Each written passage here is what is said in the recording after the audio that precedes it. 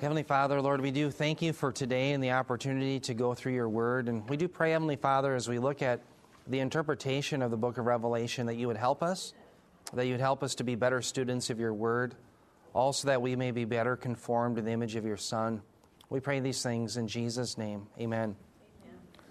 Now, recall last week, if you were here, you remember that we were talking about how Jesus was the greater warrior, a warrior much like Joshua and David, who was one day in the 70th week of Daniel going to destroy all of the demonic hosts that we've been reading about in Revelation chapter 9. And so we saw evidence that he is depicted in Scripture as the greater Joshua and the greater David, the supreme warrior. Well, this week we're continuing on in Revelation 9, and we're going to examine a couple of interpretive implications for this book. Number one, we're going to see that the judgment of releasing demons here in Revelation 9 points to the fact that demons are fallen angels. So we're going to work on a doctrine that's not often talked about, demonology. Who are they? Where do they come from? Second, this judgment also proves that this must be in the future. Why? Because these things have never occurred in history. And so this passage, believe it or not, helps us to know that the futurist interpretation of Revelation is the correct one. How many times have you been to a Bible study that says, well, we're not sure if the preterist, the idealist, the historist view, we don't know, we'll just study it and we won't get into anything controversial? Well, you're going to see today that this passage helps us know the futurist interpretation, that the events from Revelation 4 all the way to the end of the book are events that will happen in the 70th week of Daniel, that's the proper interpretation. So with that, let's begin. We left off, remember, in Revelation 9:5, so we'll just kind of read verses 4 through 6 here together. Revelation 9, 4 through 6, it says, they were told, now these would be the locusts, who are the demons, they were told not to hurt the grass of the earth, nor any green thing, nor any tree, but only the men who do not have the seal of God on their foreheads. And they were not permitted to kill anyone, but to torment for 5 months. And their torment was like the torment of a scorpion when it stings a man. And in those days men will seek death and will not find it. They will long to die, and death flees from them. I want you to think for just a moment how horrible this is going to be. There are going to be locusts who come out of the abyss who are going to sting human beings for 5 months. That's what the text is saying. And so this is unprecedented. This is the most horrific thing that has ever occurred. And what's very interesting is we're given evidence here in Revelation 9 that what God is doing on a grand scale is he's doing a reversal. And what I mean by that with the reversal is when you look back at what happened to Judah, specifically Jerusalem, because of their sin, back in 586 BC, what happened to them? Well, they were sacked by the Babylonians. And what's very interesting is Jeremiah chapter 8, God said through the prophet Jeremiah that in those days, that is in 586 BC, the people of God, because of their sin, would rather die than experience what they had experienced. And so verbatim, you have almost the same thing happening now in Revelation 9. It's so horrific that people long to die rather than to suffer. But notice here, it's not the people of God. It's now the world. And so you see there's a reversal. Back in 586 BC, God was chastising his people, Israel, to be more specific, Judah. But now there's judgment coming upon the whole world. And so what we know then, even you can read about this in 1 Peter 4:17, that judgment begins with the people of God. But it doesn't end there, does it? And the judgment upon the people of God is for our good. We know if you're a believer in Jesus Christ, he uses all things to conform you to the image of his Son. Romans 8:28 points to this. But we know there's a day that's coming in the 70th week of Daniel where judgment is going to be exclusively on the unregenerate. So notice, it's only those who do not have the seal of God on their foreheads, that is unbelievers, that are going to suffer this very torment. Okay, very important to know. Now, one other point I want to make, in fact, let me pull up my laser pointer. I always usually get in trouble when I pull it up.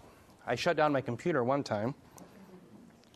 Notice the demonstrative pronoun when he says, and in those days. Everyone see the those?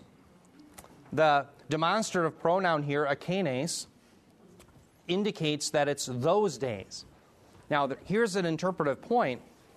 If, in fact, John had written these days, I would assume that he would be lumping history, the time of history that he is in, with what's happening. But notice he puts it off to those days. And that's another subtle fact that points out that this has never occurred, at least till the time that John was writing. Okay, when was he writing this? Well, 95 AD. Okay, so remember, there are preterists who say that all of these things occurred in 70 AD, or that these historists say that they're happening in church history. If they're happening in church history, why doesn't he say, and in these days, men will seek death and will not find it? But he pushes it off to those days. And so that helps us also to understand that he's looking forward to a future period of time where these things will come about. Okay, it's not about things happening now. It's things that are going to happen within the last 7 years, the 70th week of Daniel. I think that's another important interpretive point. Okay, let me get rid of my laser pointer without shutting my computer off. I think I did it. All right, now let's look at the appearance of these locusts. Verses 7 through 10, it says, the appearance of the locusts was like horses prepared for battle, and on their heads appeared to be crowns like gold, and their faces were like the faces of men. They had hair like the hair of women, and their teeth were like the teeth of lions. They had breastplates like breastplates of iron, and the sound of their wings was like the sound of chariots of many horses rushing to battle. They have tails like scorpions and stings, and in their tail is their power to hurt men for 5 months. Now, this is obviously very horrific. The world has never seen anything like this. Again, all of it coming out of the abyss. Now, one thing I want to point out here is when we look at the appearance of these locusts, what we have here is, I think, further evidence that these are demons. Now, here's why. What's interesting is when we read our synoptic gospels, whether they be Matthew, Mark, or Luke, the demons often will possess different things like swine. Here, they look like locusts. Revelation 16:13, they look like frogs. Now, the reason I point that out is I think it gives more credence to the idea that these are in fact demons, because demons can take on various forms. Okay? They were inhabited swine. They're going to look like frogs. Here they look like locusts. I also want you to understand that here, John is using what we would call phenomenological language. Notice everything I have highlighted red is a simile. Okay, so what's the importance of a simile? Well, notice he says that they're like horses. They appear to be crowns like gold, etc. Well, when he says they're like horses, he's not saying they are horses. They're like horses. And so you have 9, I think, if I counted them right, 9 different similes. So what John is using is he's using phenomenological language to tell us something about what these demonic beings look like. Now, what's phenomenological language? Well, we use language in our day and age the same way. And the reason I'm mentioning this is you'll have a lot of critics of the Bible who are typically leftists who will say, well, who can believe the Bible? Look, it says all these things in phenomenological language.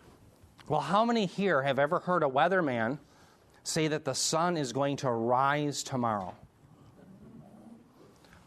Now, does anyone ever call the TV station and say, look, are you a geocentrist? Do you think that everything revolves around the earth? Well, nobody ever does that because they know he's talking with phenomenological language. It appears to us that the sun rises, even though we know it's the earth is rotating on its axis. If the reporter had to say, now the earth is going to rotate on its axis such that tomorrow at 7:02 a.m. you're going to see the sun, that would get rather redundant, wouldn't it? Well, in the same way, the Bible often uses phenomenological language. It just tells us, well, this is what it looks like. Okay?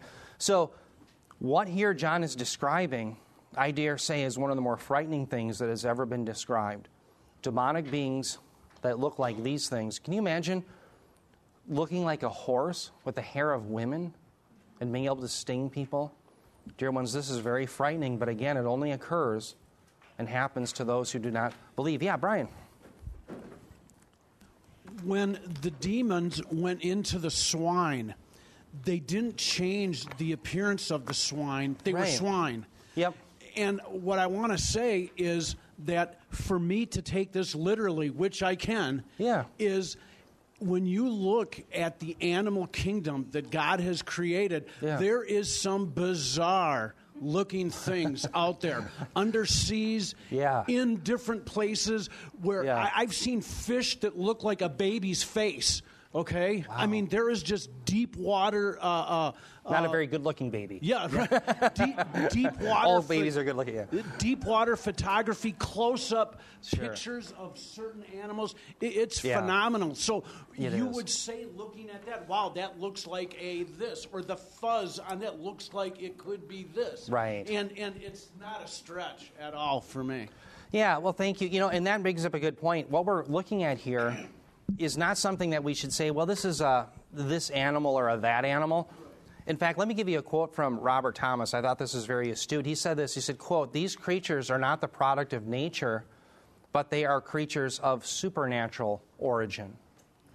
And again, this is somewhat unprecedented because normally you and I, living now during the church age, we don't have the intervention of the supernatural realm into the natural realm. It's a rarity if it occurs. Well, of course, here, it's going to be quite ordinary to have the supernatural intervene into the natural. And that's what's being revealed to us. These are creatures that no one has ever seen, and that's why John is describing them with phenomenological language. Again, where is their origin? It's the abyss. These are not normal locusts. Where do locusts come from? Well, they come from the earth's habitation, right? These came out of the abyss, as we saw last week. Now, notice also in verse 9 here, it says the sound of their wings was like the sound of chariots. Oh, I'm sorry, Steve. I'll stop there. Go ahead. I hear you, and I just thought of more support to what you're saying. Yeah. Is it possible that it's just a human thing that we just can't fathom, the unseen world? Because in Ezekiel chapter 1, he says he's seen visions of God, and there was a lot of that terminology, it was like this and it was like that too. Well said. Yeah, he's trying to describe it using phenomenological language. Exactly right. I'm glad that you point that out because in the Old Testament, you see very similar language to even what we see here as far as the chariot wheels. In fact, turn your Bibles to Joel chapter 2, verses 4 and 5. And you'll see further support that, yes, John is borrowing from Joel to a certain degree. These things are going to be unique, but there's a building off of what happened in Joel as we talked about last week. As you're turning to Joel chapter 2, verses 4 through 5, remember last week we said that the locusts that Joel wrote about represented human armies. Okay, they were real, but they were also symbolic of the northern army that would come. And who ultimately was behind the northern army? The demonic realm, because Satan wants to wipe out Israel. Well, here in the book of Revelation, the locusts are again real. But what's interesting is when we get to chapter 16, you're going to have human armies surround Jerusalem. And who's behind it? The demonic realm. Okay, so you see the very same pattern, and that's what John wants us to see. So notice here in Revelation 9, verse 9, the sound of their wings was like the sound of chariots. Joel 2, 4 through 5. Listen to the appearance of the locusts. He says, their appearance is like the appearance of horses, and like war horses, so they run. With a noise as of chariots, they leap on the tops of the mountains like the crackling of a flame of fire, consuming the stubble like a mighty people arranged for battle. So you see much of the same imagery here as Joel is describing the locust, and then not just the locust, but the northern army. That's what he's talking about here. So in the same way, the locusts are real here. They're real demons, but they're going to eventually bring about the human armies, just like happened in the book of Joel. Now, there's some implications, I think, here to this text that are important. One of the questions it raises is if these are demons, what are demons? Okay, we're going to define that. This is something that you normally never talk about, demonology. It's not our favorite subject as Christians, but it comes up. And I think this is a passage that helps us understand what they are. Now, demons, the term in the New Testament, daimonion, comes from this idea in Greek literature of a ruler. Everyone can hear almost the term dominion. Well, it has to do with a ruler who was assumed to be a deity in Greek culture. But the question is, how does the New Testament use the term demon? Well, I think that there's two valid options. The first option is that they are fallen angels. And in my opinion, that's the best option for demons. So broadly speaking, let's just put it together for a moment. Here's what I think. I think God created a divine council which are comprised of angels. That's the language the New Testament would use. Of those angels, a third of them apparently fell with Satan and rebelled. They become demons. Of those, a third, some of them went after women and created the Nephilim. They are locked away in the abyss. But some did not. Some demons did not go after women. And therefore, they were affecting people even during the time of Christ. Remember, he's casting out demons. So of demons, which are fallen angels, you have two categories. One category went after women. They're locked away in the abyss. The other did not. So what we're looking at here in Revelation 9 is the angels that went after women are locked away. Now they're coming out again. Okay? Now, the reason this comes up here, if these are demons that are being let out of the abyss, we know that it was angels that were locked away in the abyss. Does everyone follow me? If these are demons who are coming out of the abyss, who was locked away in the abyss? Well, angels were. How do we know that? Well, Jude 1:6. Jude 6 says, "And angels who did not keep their own domain, but abandoned their abode, he has kept in eternal bonds under darkness for the judgment of the great day." Okay, now, when is the great day? The great day is the day of the Lord, the 70th week of Daniel. It's not just a 24-hour period. I think he's talking about the broad day of the Lord here. And so the idea here is that the angels were the ones who went after women, and they were locked away in the abyss. Well, those are the ones that are coming out. So if we can prove that these are demons that are coming out of the abyss, well, we know then the demons are fallen angels. Because clearly, Jude is saying that they're angels. By the way, 2 Peter 2:4 would be another reference that teaches the same thing. Let me give you a second reason why I think demons are fallen angels. Notice here in Job 1:6-7, Bob has talked a lot about this passage. I'm sure we'll come to it again. Here's Satan before God wanting to sift Job. Job 1:6-7, it says, "The sons of God came to present themselves before the Lord, and Satan also came among them. The Lord said to Satan, 'From where did you come?' From where do you come, rather? Then Satan answered the Lord and said, 'From roaming about on the earth and walking around on it.'" So notice here, Satan is an angel. And he's obviously a fallen angel, and he's roaming about on the earth. Now, didn't Jesus have to deal with demons during his earthly ministry? He cast out demons from people. And I would presume that they're also roaming about the earth, just as Satan was. And so if Satan is an angel who's roaming, I would assume that other angels can also roam. Okay? So what I'm trying to show is that, well, these demons, if they're angels, they seem to be doing what Satan does. That's what I'm trying to point out. Third reason, there are similarities in manifestations, as I mentioned earlier. I won't have you turn your Bible to this right away. In fact, we'll look at other Gospels. But in Matthew chapter 8, well, in fact, turn your Bibles to Matthew 8. We'll do it anyway. I haven't had you turn your Bibles much. Matthew chapter 8. I got a lot on this, but let me just skip down to verse 31 for you. So Matthew 8, 31-32.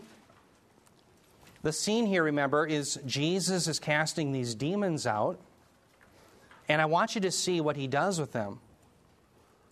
Verse 31, it says, "The demons began to entreat him, saying, 'If you are going to cast us out, send us into the herd of swine.' Verse 32, and he said, 'Go.' Then they came out and went into the swine, and the whole herd rushed down the steep bank into the sea and perished in the waters." We'll just stop there. Now, in the Jewish mind, what does the sea represent? it's literal here, right? It's a literal sea. They went into the sea, but the sea also represents the abyss. And so the idea is Christ is sending the demonic to the point of destruction, which he has the authority to do. And what it shows us is that the intent of these demons was for the destruction of those who are demonic possessed. In other words, it's not good intentions that they have for humanity. It's to destroy them. Why? Because they destroyed the swine that they inhabited. But here's our point. Notice they inhabited swine. Here, in Revelation chapter 9, they look like locusts. And again, in Revelation 16, they look like frogs. So there's different manifestations that these demons are able to take on. That would seem to correspond to what we're examining here in Revelation 9. Again, if we can prove in Revelation 9 that these are demons, we know that the demons are fallen angels. Why? Who was locked in the abyss? Jude 6, the angels were, the fallen angels. Okay? Now, let me have you turn your Bible. Well, before we do that, let me give you a fourth reason. 4 times in the Gospel of Mark uses the phrase unclean spirits. Now, what's very interesting is, many of you probably realize this, but Mark was not an apostle. Peter was the apostle that stood behind Mark's writing. So if I were to put Mark in a category, I would call him a prophet. Remember, the apostle Paul says in Ephesians 2:20 that the church was built on the foundation of the apostles and prophets. He's not talking there about Old Testament prophets. He's talking about New Testament prophets. If he wanted to say Old Testament prophets in Ephesians 2:20, he would have said it was built on the foundation of the prophets and apostles. He doesn't say that. He says it was built on the apostles and prophets. So Mark is a prophet. He speaks and writes the very words of God when he writes. He's inspired by God. But where did he get his data points from? Well, according to Eusebius, the church historian, he was the translator for the apostle Peter. So there's a close connection between what Mark is saying and what Peter says. Now, why is that important? Well, 4 times in Mark's writings, he talks about the demons being unclean spirits. Turn your Bibles to 1 Peter 3, 18 through 19. 1 Peter 3, verses 18 through 19. I want you to see that those who are locked away in the abyss, the angels, are also called spirits by Peter. 1 Peter 3, 18 through 19. You'll often hear Bob and I use verse 18 for the gospel. For Christ also died, Peter says, for sins once for all. There's hapax, once and never again. The just for the unjust, so that he might bring us to God. Having been put to death in the flesh, but made alive in the spirit, in which also he went and made proclamation to the spirits now in prison. Okay, so notice there in verse 19, who is locked away in the abyss? Well, the language that Peter uses is spirits. Okay, well, that's the same terminology that Mark uses for the demonic realm. He calls them spirits. In fact, Matthew does the same thing. So what I think it's safe to say is that spirits are interchangeable with demons with Mark and Peter. Okay, now, let me give you one more example that'll tie this together, that'll show you that that connection is true. Spirits and demons are one and the same in the New Testament. So if the spirits were locked away in the abyss, according to 1 Peter 3:19, we know that those spirits are demons, more than likely. From Jude 6, we know that the angels were locked in the abyss. Therefore, the angels are synonymous with demons. Does everyone see the logic there? Let me show you one more passage that'll pull this together. Turn your Bibles to Luke 10, 17 through 20, and we can camp on this passage for a while so you can keep it open. Luke 10, verses 17 through 20. Remember, Jesus, during his earthly ministry, he certainly has the 12 that were apostles, but he has a wider group of disciples, the 70, or as some versions say, the 72, that he sends out. They have his authority, and they're going out to do his ministry.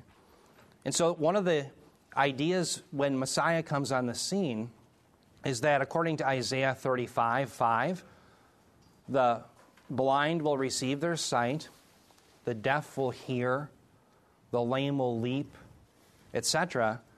But one of the images also that was prevalent was the idea when Messiah comes, because he's God, the demonic realm will be subject to him. Well, now, Jesus here in Luke 10 is giving that authority to this wider group of disciples. Notice what happens. Luke 10:17, it says, the 70 returned with joy, saying, Lord, even the demons are subject to us in your name.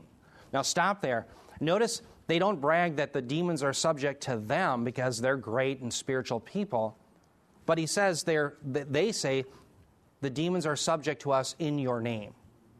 So the authority comes from Christ. He's the Lord of all. Verse 18, it says, and he said to them, I was watching Satan fall from heaven like lightning. Behold, I have given you authority to tread on serpents and scorpions and over all the power of the enemy, and nothing will injure you. Now verse 20, nevertheless, do not rejoice in this, that the spirits are subject to you, but rejoice that your names are recorded in heaven. So let's stop there. Notice in verse 17, these spirits are called what? They're called demons. They're rejoicing that the demons are subject to them. Jesus in verse 20 says, don't rejoice that the spirits are subject to you. So therefore, in the New Testament, within our Gospels, I think it's fair to say that these spirits or unclean spirits are synonymous with demons. If that's true, according to 1 Peter 3:19, who was locked away in the abyss? Spirits. According to Jude 6, they're angels. If spirits are demons, then demons are fallen angels. That's the logic. Okay? So, I think when we look at our demonology, I think we have to conclude that from the data, demons are more than likely fallen angels, locked away in the abyss, and they're the ones who come out. Now, as I say that, let me give you a second option. And this is an option that I think has credibility, but I'll show you some flaws in it. The second option is that the demons are disembodied spirits of the Nephilim. Now, what in the world does that mean? Okay, so remember, in Genesis 6, the angels come down, they cohabit with women, and they create a race called the Nephilim. Okay, the Nephilim, those who would hold this view would say they're not fully human, but they're also not fully angelic. So their reasoning is that they really have nowhere to go when they die. So like Goliath, when he dies because he's one of the Nephilim, normally the spirit of the deceased either goes to Hades for an unbeliever or goes to be with the Lord if you're a believer, 2 Corinthians 5:8, right? But what they would argue is that the Nephilim is something different, and therefore the spirit has nowhere to go. They just roam about the earth and do nasty things. Okay, and it's these spirits then that Jesus is casting out that are demons. Now, one of the reasons that they would cite as to why this must be the case biblically is because you can't boss angels around. Okay, now what evidence would they give? Well, remember in Jude 9, we have this passage talking about Michael the archangel. It says, but Michael the archangel, when he disputed with the devil and argued about the body of Moses, did not dare pronounce against him a railing judgment, but said, the Lord rebuke you. Okay, so here you have Michael the archangel. He's an angel, and he won't boss another angel around. And we've made a greater to lesser argument, or maybe we say it's a lesser to greater. Probably a greater to lesser. Michael the archangel, who's greater than us, will not boss another angel around. How much more should you and I, who are less, not boss an angel around? We don't have the authority to do so. Now, here's the point. When the disciples are casting out demons, and if the demons are angels, the proponents of this view would say, well, human beings have no business bossing angels around. Does everyone catch on to that? Now let's go back to our text in Luke 10:17. Luke 10:17, it says, the 70 returned with joy, saying, Lord, even the demons are subject to us in your name. So here you clearly have human beings casting out demons. So therefore the logic is these must not be angels, because even Michael the archangel can't boss angels around. How much less can you and I as human beings do it? Okay, so here would be my rebuttal to this, and this is why I think the logic falls. Notice when the 70 cast the demons out, they are boasting that the demons are subject to us in your name. So here, you don't have just human beings having the power to boss angels around. They were given that authority by Christ himself. Remember in Matthew 10:45, when Jesus commissions his 12, he says, whoever receives you receives me, and whoever does not receive you does not receive me. Well, these 70 are sent out with the same authority, so they have the very authority of Christ himself. In fact, go back to your Luke 10 passage that you have still open, hopefully. Notice in Luke 10:18, I'll just read 18 and 19 again. Jesus said, I was watching Satan fall from heaven like lightning. Verse 19, he says, behold, I have given you authority to tread on serpents and scorpions and over all the power of the enemy. Where does the authority come from? It didn't come from human beings. It came from the Lord. So when Michael the archangel says, the Lord rebuke you, well, Jesus is the Lord and he is rebuking them. He's casting them out. Okay, so I don't think that objection then has merit. I think the best evidence would suggest, yes, human beings were casting out demons given the authority by Christ. And therefore, yeah, we got a couple right here. Sure.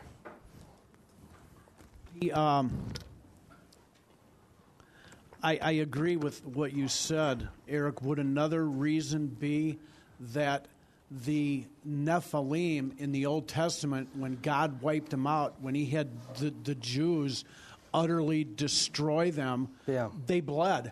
I mean, they bled and they were dead. And unlike a angel, that wouldn't happen that way. God would relegate them to the abyss. Sure. So, yeah. Again, when we get into the metaphysics of it, that may be. What I'm trying to do, I guess, Brian, is argue just from the data of Scripture. I mean, just to say, how does the New Testament seem to use the term spirits, demons, and angels, and is there any equivalency? The reason why I pause at that is because I don't know how the Nephilim are comprised. I just don't know the metaphysics behind it. Do you know what I mean? I would assume when, like you said, Goliath died, he bled. But whether or not that has any bearing on, whether the departed spirit is a demon, I just don't know the metaphysics behind it. So, yeah. Eric. Yeah. Genesis actually calls them men. Yeah, exactly. They're men of renown. They're human beings. Yeah, exactly. They're men. All right. Yep. So, yeah. Yeah, I have actually a question, and I'll just tell you how I'm interpreting what you're saying, and I just want to make sure I understand this right. The reason that these 70 were able to cast out demons, it was in the name of Jesus. Jesus specifically gave them permission at that time. Exactly. And I would even say it's time I'm going to kind of make an application, which I don't know if this is right or not. Yeah. It was specific. Jesus gave those specific people. Exactly. I probably had better not go try to cast out demons. Yeah, I would agree. Exactly. Okay. And that's one of the points that we've been making is the way to be saved from the demonic realm after the advent of Christ isn't by trying to cast them out, it's by believing the gospel. Amen. So, for example, when we look at Ephesians 6 and the armor of God, all of the armor of God is related to the gospel. So the way that we stand against the demonic foe isn't by trying to cast them out, it's by believing the gospel, and we're transferred once and for all from the domain of darkness into the kingdom of the beloved Son, and so we're forever safe. But in the inbreaking of the Messianic age, Messiah demonstrates that he's God. Why? He raises the dead. He heals the sick, the blind see, the deaf hear, and even the demonic are subject to him. And so how dare the Pharisees say, this isn't God in our presence? No, he is. Messiah, the God-man, has come, and yet even though they saw all this evidence, they rejected him. But yeah, it was designed to show Christ is the Lord of all. But they say he cast him out by the power of Beelzebul. Yeah, but well said. It was this specific example, the 70 was given that authority for that specific time by Jesus. I won't press it forward for today. Yeah, Bob, you had something. Sorry. If you jump ahead one chapter in Luke, you go to verse 17, or before that, talking about Beelzebul. Beelzebul, ruler of the demons. Yep. And they said, well, he's just using Satan to cast out Satan. Exactly. And Jesus said, if Satan also is divided against himself, how will his kingdom stand? For you say I drive out demons by Beelzebul. If I drive out demons by Beelzebul, who is your sons to drive them out? They had some weird, they had some weird exorcist practices that weren't legitimate. But he says, verse 20, if I drive out demons by the finger of God, the kingdom of God has come upon you. Exactly. Now, Eric and I did a 6-part series on freedom in Christ. Amen. It's on CICministry.org. And I think most of them have been broadcast, maybe a couple haven't yet. Yeah. And it's all based on Colossians 1, 13 and 14. But in Colossians 1, now it says here, the kingdom's come on you. Yeah, amen. See, some people today think you get free by exorcists casting demons out of people. Right. But according to Colossians 1:13, he rescued you and transferred you from the authority of darkness into the kingdom of his beloved Son. Amen. Amen. And then in Acts 26:18, Jesus told Paul that people would be transferred from the domain of darkness. Amen. Yes. And under the authority of Christ. Wow. And it says in 1 John 5:19, the whole world lies in the power of the evil one. Right. But you are of God. Amen. If you are born of God, the evil one doesn't touch you. Amen. I have been spending, dear ones, 18, 19, 20 years trying to convince my CIC readers they don't need an exorcist. Okay? That's right. People don't want to believe they've been delivered. Amen. But Jesus said, the kingdom of God has come upon you. Yes. So why were the disciples doing this?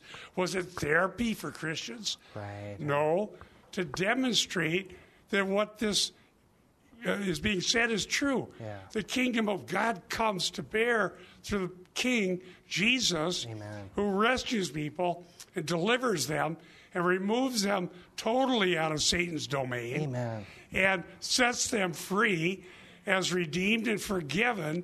Amen. And they just need to believe that. Yes. And so we're not doing this demonology so that somehow we can create a new bunch of shamans and witch doctors. Exactly. But so that you know you are free. Amen. That's and right. just believe the promises of God. Amen. Well said. Thank you, Bob. Yeah. Well, I hope it lasts because I'm going to preach. Oh, thanks, Bob. Yeah, well said. That's exactly right. And what's interesting, too, in that text you read, Bob, notice he talks about the kingdom of Satan. And again, remember in Matthew 25:41, what's hell created for? Satan and his angels, right? So I would assume the kingdom of Satan is comprised of his angels. That's further corroboration that demons are fallen angels. Yeah. Go ahead. I just wanted to add, too, because I find this real helpful because in the book of Mark 16, 9 through, 20? Yeah. In my Bible, it kind of separates it out, saying it may not have been in the text It was not original, right? But in there, in 16, 17, it says, in my name they will drive out demons, and then it says they will pick up snakes, they should drink anything deadly, and it won't harm them. But so there still is collaboration. It kind of helps me know what to do with this verse in Mark this section in Mark that they say really wasn't there or may not have been. Exactly. I think we can conclusively say it wasn't there because remember let's just talk about the ending of Mark 16. Verse 8 is the end of it. He ends with the resurrection appearance. What we know from 9 all the way to the very end, the ending that's been added, it was an added ending. Why? Because of our manuscript evidence. See, when the King James Version came out, remember, there was only 8 manuscripts that the kingdom or the King James translators had. Okay, only 8 copies of manuscripts. Well, now we have over 5,000 today. So the vast majority and the earliest have no ending of Mark from verses 9 on. So it ends at verse 8. Now, why is that important? Because as you just read, that very thing that was stated about having the authority to cast out demons and tread on snakes, that was given to the 70 or the 12 as they went out, but it's not something that's given to all Christians for all time. And that's why what Eric was pointing out is exactly right. This was limited for the messianic ministry as he gave them at that time to go out. There's no evidence that we're ever commanded to do those things. Okay, so how do we resist then Satan? We stand in the gospel. Bob wrote a whole article about that out of Ephesians 6, the armor of God. We believe the promises of God. Just as he pointed out, we're going from one domain, the domain of darkness, to the kingdom of the beloved Son. So that's how we're protected. So very good point. I'm glad that you raised that. Yeah. Does that make sense, Luban? Okay, good. Yeah, Norm. Yeah, going along with that and what Bob was saying, as far as from a believer's perspective, we've been transferred from the kingdom of darkness into his domain and so forth. But going on in Colossians 14 and 15, where it talks about, at the cross, and when he disarmed the rulers and authorities and made a public display of them, having triumphed over them through him, I think that's very, very relevant that we don't, that's where the victory came. Yes. And as believers, we don't have to be afraid. Amen. Well said, Norm. In fact, we see evidence in this text in Revelation 9 for that very thing, Norm, because notice, who can the demons affect? It's only those who do not have the seal of God on their foreheads. So here, even the people who become believers during the 70th week of Daniel, they're protected from the dominion of Satan by the sovereign power of God. So even further corroboration that that's exactly right. Yeah, and in Colossians 2, where are the rulers disarmed? At the cross. Amen. They have, why? Because Satan can't bring any accusation against us. He could before the cross say, they're lawbreakers. Where's the atonement? They have to suffer. But now, after Christ and the cross, he has nothing to say. It's all been paid by the blood of Christ. Amen. Well said. Yeah, Mike. Going back to the scorpions and snakes, don't they symbolize demons? Exactly. They're not. The 70 were not out stomping on snakes and scorpions. They're just symbolizing. That's that. Exactly right. So I think you're right. Yep. It's all misinterpreted when we have people handling snakes and drinking poison and everything else. Yeah. And then in regards, further evidence that the ending of Mark after verse 8. If you look at some of the earlier manuscripts, that pericope, that section of Scripture, is actually found in 4 other places. It was a section of Scripture that somehow they were looking for a home for it. Yes. It's just further corroboration of the fact that it's not part of the earliest and best manuscripts. Well said. That's exactly right. And I hope that doesn't offend some who are a little newer to the manuscript evidence issue or part of the King James only movement. They're somewhat offended. They think, well, you must have a low view of Scripture to think that doesn't belong. No, we have a high view of Scripture. Why? Because the manuscript evidence that we have is so good today, we know that wasn't original. Okay? So we know that Mark leaves off at the resurrection, and that's it. Why? Because of the manuscript evidence. We are getting closer every day to the originals. So think about what we believe as evangelicals when we talk about our doctrine of inspiration. We believe in what's called the verbal plenary doctrine of inspiration. Verbal means every word was inspired by God. Plenary means the whole thing. But it was the original autographs that were inspired as the apostles penned them, or their designates, the prophets. Okay? Now, do we have any actual autographs? No, what we have is opographs. Opographs were copies of the original. We're so blessed because every day that goes on, we get more good opographs to get us back to what the originals were. So we're getting closer to the original text, not further away. In fact, Dan Wallace, probably the leading scholar in linguistics and on manuscript evidence, he is going to come out with a book soon that shows we have now a new papyri, and I think it's from Mark, that dates, remember the earliest was 125 A.D., Ryland's Papyrus, I believe it was called. Well, we're going to have one that dates, they think, between 70 and 90 A.D. Yeah, now I don't know how they do that. I don't know how do you do that kind of dating with carbon dating? I'm not sure. But anyway, they're convinced that it dates that early. So we're getting closer. So I just want to give you comfort if that bothers you. No, we're getting closer to the original, not further away. So with that, well, for the sake of time, we better keep going. But great questions and discussions. Thank everyone. This is wonderful. So here, let me just conclude with this part. I think the data is clear that the demons are not the departed spirits of the Nephilim. I think the data suggests that they're really fallen angels. Okay, again, 2 groups of demons. One went after women. They're locked away in the abyss. They're the ones who are coming out now in Revelation 9. The other demons were not locked away, and they can still affect people today. Okay, again, they're angels. That's how I would see it. Okay, now let's go to another major interpretive point. I want you to think about the description of these demons. They're from the abyss. We read that last time. They're locusts. They look like horses. They appear to have gold crowns, hair like women, teeth like lions, breastplates like iron. Their wings make noise like chariots. They have tails like scorpions. That doesn't sound too good to me. Okay? Now, the question, though, that this brings up, I think we should ask this of the text. Has this ever occurred in history? I would assume that if you had demons come out of the abyss that looked like this and stung every single person on the planet except those who had the seal of God on their forehead, I would assume some historian may have made a side note of that. Okay? Now, why is that important? Well, I want you to think about this. The biggest problem with the book of Revelation today in evangelicalism is its interpretation. Now, why do I say that? Let me give you an example. I have a sister-in-law. I love her dearly. She was saying she's going to a Bible study with Revelation. And I said, well, what kind of approach do they take? Is it a futurist, historist, idealist, etc.? She says, no, we don't get into any of that because we don't want to be controversial. Okay? Now, just bear with me. I'm on the way here one night. Wednesday night, we're going to have, I think it was corporate prayer. And I'm listening to a very prominent pastor, and I love this guy, and I don't want to embarrass him, so I'm just going to not use his name. But the issue is he said, he was in Revelation 20. Revelation 20 talks about the millennial kingdom. And he gave the different views, and he did a nice job summarizing them. But he said at the end, at the end of the day, he goes, I'm pan-millennial.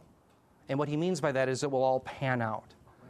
Well, everybody laughed and clapped, but again, yeah, it is goofy because the idea is the evidence is so clearly premillennial. Well, let me give you a quote from John MacArthur. John MacArthur said, are we going postmodern when it comes to the end times? What do postmoderns do? They say, you can't know. Oh, yeah, you have the text of Scripture, but you can't know what it is anyway. And so John MacArthur said, when it comes to the ending, has God muddled it? Has God muddled it to the point where we can't even know what it says? So, well, just throw our arms up in the air. Okay? Believe it or not, Revelation 9 points us to the futurist interpretation. Why? Well, let me put up the different views.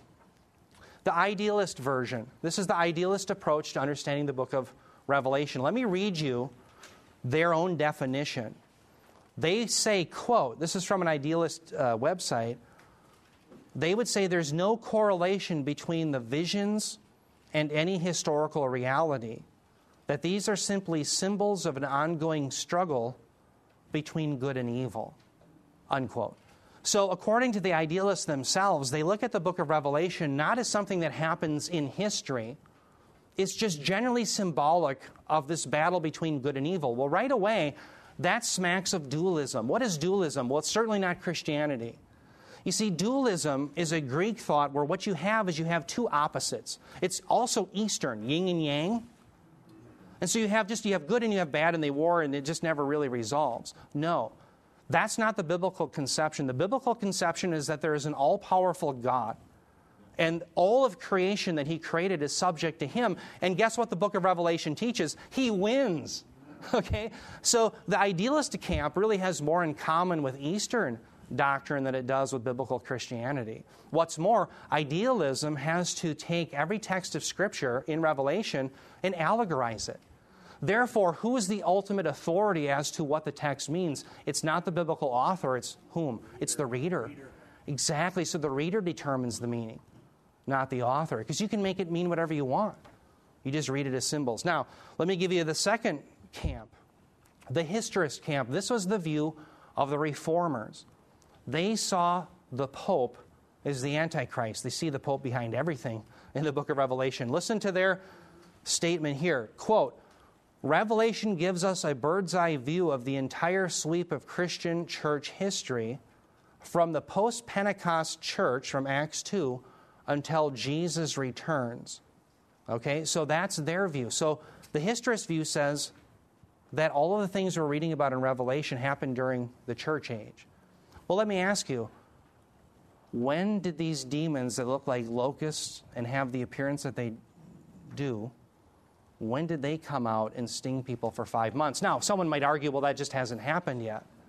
But realize the historists gave an answer. In fact, some of them claimed that it was Muhammad's invasion. That's what some of the historists claimed. Well, if we're going to be that arbitrary, why wasn't it Napoleon's invasion? Or Hitler's invasion? Or Stalin's invasion? Why is the evidence suggest that it's Muhammad's invasion? Do you see, it's arbitrary. Why? Because they're not going by the author's intent. The reader's now determining the meaning. And that's what our reformers held to. Okay? Now, let me get to the preterist position. The preterist position believes that all of these things have already occurred in history, particularly around the time of 70 A.D. In fact, let me give you a citation from Ligonier Ministries. Quote, they say, Revelation speaks of judgment coming upon Israel for her rejection of Messiah. Most things, they say, occurred all the way, that were fulfilled from 66 A.D. to 70 A.D. Okay, so what they would say is what we're reading about are things that happened to Israel around 70 A.D. Well, when were there demonic beings that look like locusts, that look like horses, that sting people with the tails of scorpions, so much so that they longed for death for 5 months, and it only impacted the unbelievers? I would think that some historian may have noted that in a side note. Okay, so it didn't happen. So notice now we have evidence from the text itself that no, none of these approaches make sense. Now, can you imagine going to a Bible study where you say, well, it could be Muhammad, these demons, or the things that come out of the abyss, or it could be something that happened in 70 A.D., and so you just throw your hands in the air and you just go away, and you never have any meaning behind the text. If you don't have meaning behind the text, you have a meaningless text. I hate to point out the obvious. If you have a meaningless text of Scripture, who inspired it? Well, God did. So now you don't know what God has said, and there's no power. So what I'm saying is that because these things have never happened, of course it proves the futurist position. Now, within the futurist position, we even have disagreements. Let me give you one that I think this clarifies. Within the futurist position that is all of the things that we read about in Revelation from chapter 4 to 22 are things that are going to happen within the 70th week of Daniel, the last 7 years. Some people call it the 7 years of tribulation. There's a lot of agreement there. But in the futurist position, there are some who take the Olivet Discourse, and when they read the Olivet Discourse, they say these things are about the church age. Okay, now, let me just give you a passage that I think has been abused. Matthew 24, 21 through 22. This is an Olivet Discourse passage. Jesus says, For then there will be a great tribulation, such as not occurred since the beginning of the world until now, nor ever will. Unless those days have been cut short, no life would have been saved. But for the sake of the elect, those days will be cut short. Now, I pointed this out in Revelation 6. When we're looking at the seal judgments, you have a quarter of the earth's population die due to sword, famine, pestilence, and wild beast. Has that ever occurred? No. We're going to be coming up to the next judgment where you're going to see a third of mankind die. Has that ever occurred? No. Have you ever seen locusts and all these things occur in history? No. So certainly, when Jesus talks about the greatest time period of tribulation ever, he's talking about this time period. I always tell people you can't have the worstest, right? There's only the worst, and Jesus says this time period that he's referring to is the worst. Well, I would say locusts that come out of the abyss, that look like horses, have the hair of women that sting you with a scorpion's tail, that's about as bad as it gets, okay? It's not going to get any worse than that, all right? So Jesus certainly then is talking about this future time period. Now, why do I point that out? One of my hermeneutics texts that I had to buy when I was in seminary came from a man named Craig Blomberg. I love the man. 99% of the time I agree with him. However, he takes the Olivet Discourse in his New American Commentary series that he's writing about. How many here have ever heard of the New American Commentary series? I know Bob has and Mike, yeah. Well, anyway, it's a commentary series, very popular today. It's very good. But listen to how he comments on what Jesus has said just in the passage that I put before you. Craig Blomberg, he says, quote, At least in Matthew, however, it would seem that the tribulation Jesus has in mind must refer to the entire church age from 70 A.D. on. No. So he's saying that the Olivet Discourse is about the church age as well. Well, Jesus says this is about the worst time period ever. Well, again, when did the demons come out of the abyss? That never happened yet in church history. So again, I think that this is a passage, and when we're reading Revelation 9, it's evidence that these things have never occurred. But they're going to occur. Why? Because God says they have. Remember, this isn't just apocalyptic language we're reading about where we can just make the symbols fit anything we want. John himself calls the book of Revelation a prophecy. If prophecy was literally fulfilled, all of them for the first advent of Christ, are they not going to be fulfilled for the second advent as well? So we have to take these things literally, yeah. I think there's an important point that we can learn now, okay? Yeah. I have been fighting mysticism for 30 years. Yeah. And we keep fighting it. But most of the church, including people we normally agree with, want to be mystics. Oh. They want to go into an altered state and contact the spirit world. They have techniques. They have meditative techniques. They'll do whatever they can do to get in contact with the world of the spirits. We have devotionals like Jesus Calling. Yeah.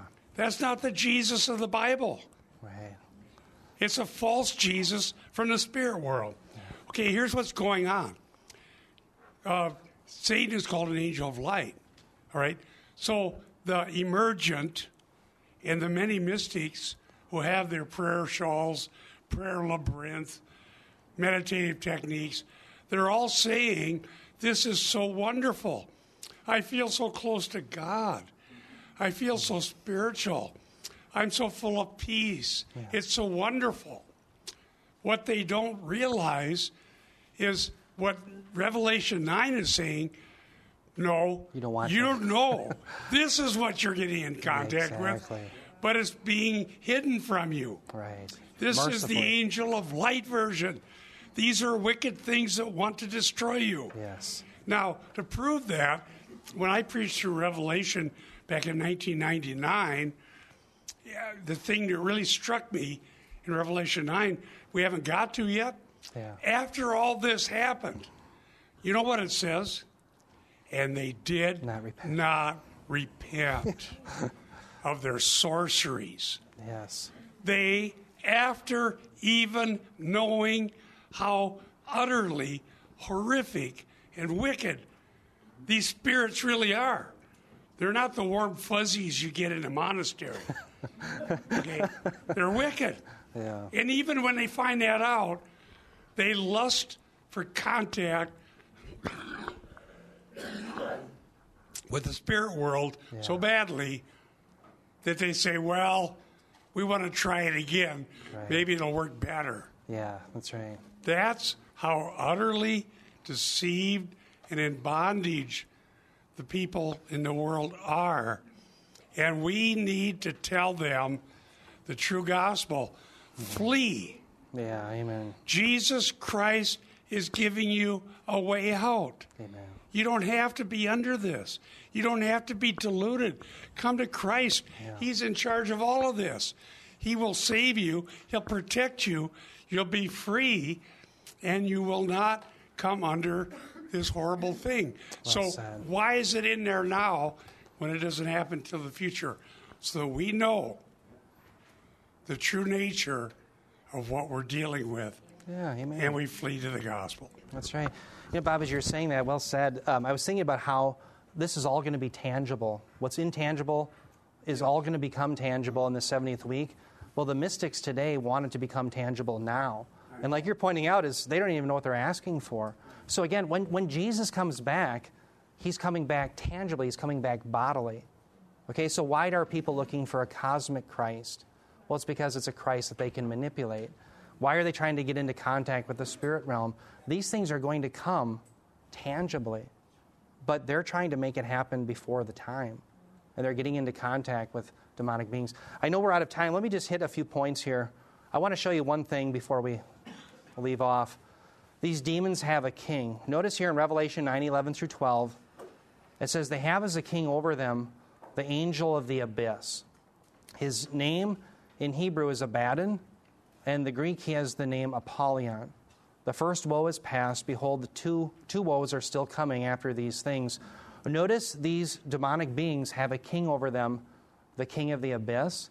What's very interesting is in Proverbs 30, verse 17, it says, the locusts have no king, yet all of them go out in ranks. So obvious to all of humanity was it that locusts have no leader, there's no pack leader, no queen bee, as it were, that it became a proverbial statement that the locusts have no king. And again, that's further corroboration that these aren't normal locusts. Yes, they look like locusts, but how many locusts that you've ever dealt with had as their leader, they don't have a leader here, but the king of the abyss? That would be a bad locust. You might want to get some serious insect repellent or something for that one, right? So further evidence that, yes, these are really demonic beings. They're coming out of the abyss. Now, the other thing is Abaddon and Apollyon both mean destruction. Apollyon has the root apolumi. Bob knows this term. It means destroy. And by the way, destroy doesn't mean annihilate. The Bible never talks about destruction in that way. Okay? But that's what the king is named. And I don't think it's necessarily Satan. It could be. He's known as the destroyer in other places. But it would be very...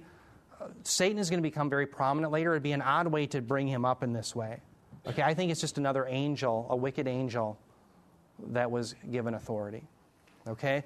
Now, the other thing I want to point out is we're coming to 2 more woes. We're just looking at the first woe, and we'll examine those next time. So next time I'll leave off with I'll begin with the structure of the 3 woes. So, dear ones, here's the bottom line. The Revelation 9 helps us interpret our Bible. It helps us know, I think, what demons are. And it gives us a clue as to the fact that these things have never happened before. Therefore, the book of Revelation must be speaking about things in the future. The futurist interpretation is the interpretation that does justice to the text of the book of Revelation. With that, let's bow our heads in prayer. Heavenly Father, we thank you, Lord, that we can look in to your word and that we can find truth about who you are and about what you've required of us. I pray, Heavenly Father, for all of my brothers and sisters here, that you would help them persevere into that day that you break through the clouds and you come to bring them resurrection and life eternal. We thank you, Lord, that we don't have to grope around in the dark as the mystics and the unregenerate world and the pagans do, but that you've given us your truth, that we can know that you win and that your glorious kingdom will come and prevail over the demonic forces. We thank you for these things in Jesus' name. Amen. Oh, thanks. That was fun. Thanks, Bob.